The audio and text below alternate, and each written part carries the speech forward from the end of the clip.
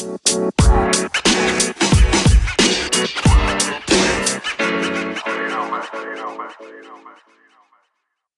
Us on Game Pass, we get the Super Nintendo World Direct announcement.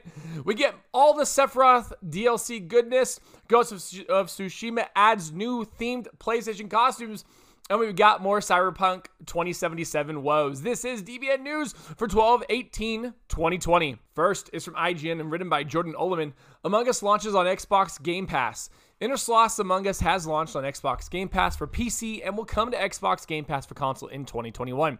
The announcement was revealed in an amended post on the Xbox blog, which reflected the imminent launch of the game on the PC version of the Game Pass service. If you subscribe to Xbox Game Pass Ultimate, you'll be able to access Among Us on PC now and then on console when it launches on or in 2021. Inner Sloth followed up with a tweet from the official Among Us account, noting that the game will arrive on Xbox consoles in 2021. The wording there suggests it will come to the Xbox One and Xbox Series family of consoles when it launches next year. Among Us is a great game. If you play it on consoles, cool for you. I feel like it was really meant, though, to be played on a platform like PC. Still a great game, still worth to pick up, and it's going to be free if you have Game Pass, so I don't see any other reason not to. Second is from IGN and written by Adam Banker. Super Nintendo World Direct announced. Nintendo has announced that a roughly 15-minute Super Nintendo World Direct will take place today at 3 p.m. Pacific Time, 6 p.m. Eastern, 11 p.m. GMT. That will show more of Universal Studios Japan's newest theme park. Nintendo also was careful to mention that no game content will be featured, so it looks to only show more of the much-anticipated theme park area that is set to open to the public on February 4th, 2021. Man, have you guys seen mock-ups of this or like at least pictures of some of it? It looks really cool. I hope they can pull this off. Super Mario World seems a bit hokey, but if anybody can do it, it's definitely Japan. Third is from IGN and written by Matt Kim. Super Smash Bros. Ultimate Sephiroth DLC release date announced. During a deep dive into the newest fighter in Super Smash Bros. Ultimate Sephiroth, director Masahiro Sakurai announced the Sephiroth DLC will be released on December 22nd. Sakurai also revealed the next wave of Mii Fighter costumes, which include Tifa, Aerith, and Barret, as well as a Chocobo hat and Geno from Super Mario RPG. As part of the Super Smash Bros. Ultimate Fighter Pass, Nintendo releases several skins for Mii Fighters, standard fighters categorized as Gunner, Brawler, and Sword Fighter. These Mii Fighter templates can wear different skins based on popular characters. Now, we got Barret, the Gunner outfit, Tifa, Brawler outfit, and Aerith, the Sword Fight outfit will be coming to Super Smash Bros. Ultimate as part of Round 8 of the Mii Fighter skin line. So there you have it. There's your release date. If you're excited for this, get hype. Fourth is from IGN and written by Jordan Oloman. Ghost of Tsushima Legends adds themed unlockable PlayStation costumes. Sucker Punch Productions has updated Ghost of Tsushima Legends, adding a set of unlockable PlayStation costumes based on platform exclusives God of War, Horizon Zero Dawn, Shadow of the Colossus, and Bloodborne.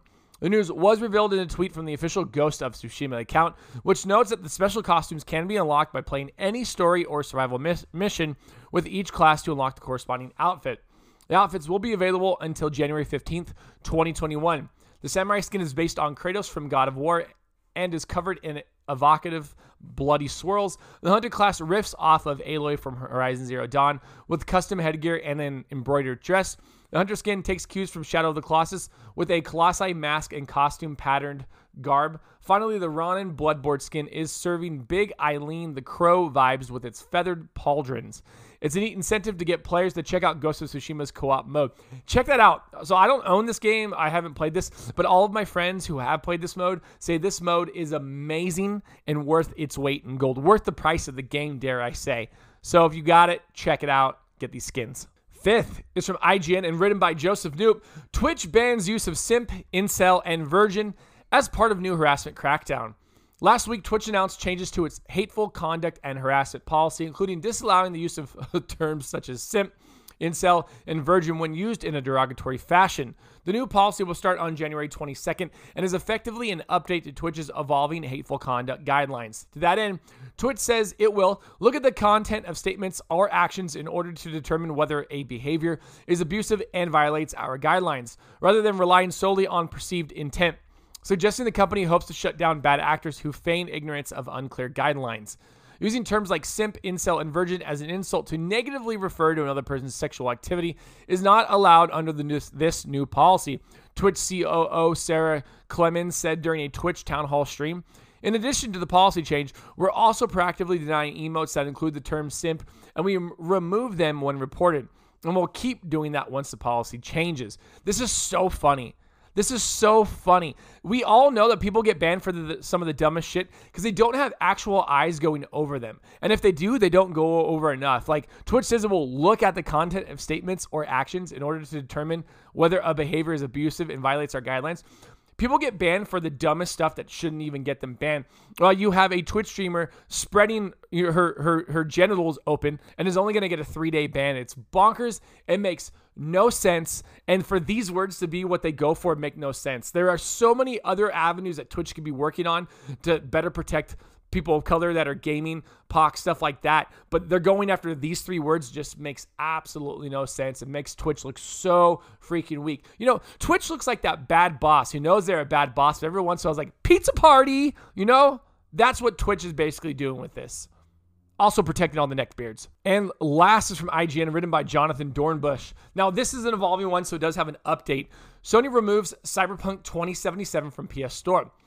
Just as a heads up, it's also, I don't think it's been removed from Microsoft Store yet, but I know that the refund policy is going.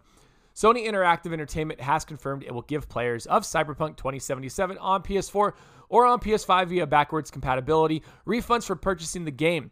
But the platform holder is taking these a step further and actually removing Cyberpunk 2077 from the PlayStation Store for digital purchase until further notice. In a newly posted refund-related page, SIE confirmed its intentions to offer full refunds to all players who purchase Cyberpunk via the PS Store, while also committing to delisting the game for the time being. The company's full statement reads, SIE strives to ensure a high level of customer satisfaction. Therefore, we will begin to offer a full refund for all gamers who have purchased Cyberpunk 2077 via PlayStation Store. SIE will also be removing Cyberpunk 2077 from PlayStation Store until further notice. Once we have confirmed that you purchased Cyberpunk 2077 via PlayStation Store, we will begin processing your refund. Please note that completion of the refund may vary based on your payment method and financial institution. So the update now. CD Projekt Red has vowed to bring Cyberpunk 2077 back to PlayStation Store as soon as possible in a statement to players. On Twitter, the company released a new public-facing statement reiterating that the PlayStation version, both physical and digital, will continue to receive updates even while not available for digital sale. No timeline was given for when the game may return to the store. The statement also perhaps implies that the decision to remove the game was made by both Sony and CD Projekt Red. That's potentially to allow for refunds to be granted without breaching Sony's existing policies, which would cause trouble for many seeking to return the digital copies this week. This is so bonkers, and I'm so tired of talking about this horrible game. I'm just so tired of talking about it. But it's like, it's just the shitstorm, you know, like this ball of shit just gets bigger and bigger and bigger, and it's impossible to avoid. You have to talk about it at this point. And I'm so tired of it because I just don't want to give them any more recognition or even say their company name, but I have to keep saying it. It's just so bonkers. Like, how do you release this game on last gen knowing that's how it ran? Like, how do you do that? I don't get it. Whoever was the one responsible for that move or the people responsible, they gotta go. Like, they gotta lose their job. And that is the news for today. If you like what you heard, want to support the podcast, or just say hi, head on over to anchor.fm/dadsbeardsnerds, where you can do all of that. Next up, find us on all social medias at dadsbeardsnerds. And if you'd like to be part of our ever-growing Discord community, find that link in our Twitter bio or the show notes for every show that we release and produce. My name's Anthony. This has been the last DBN news of 2020. Have a wonderful day. Mwah. And I look forward to making more content for you.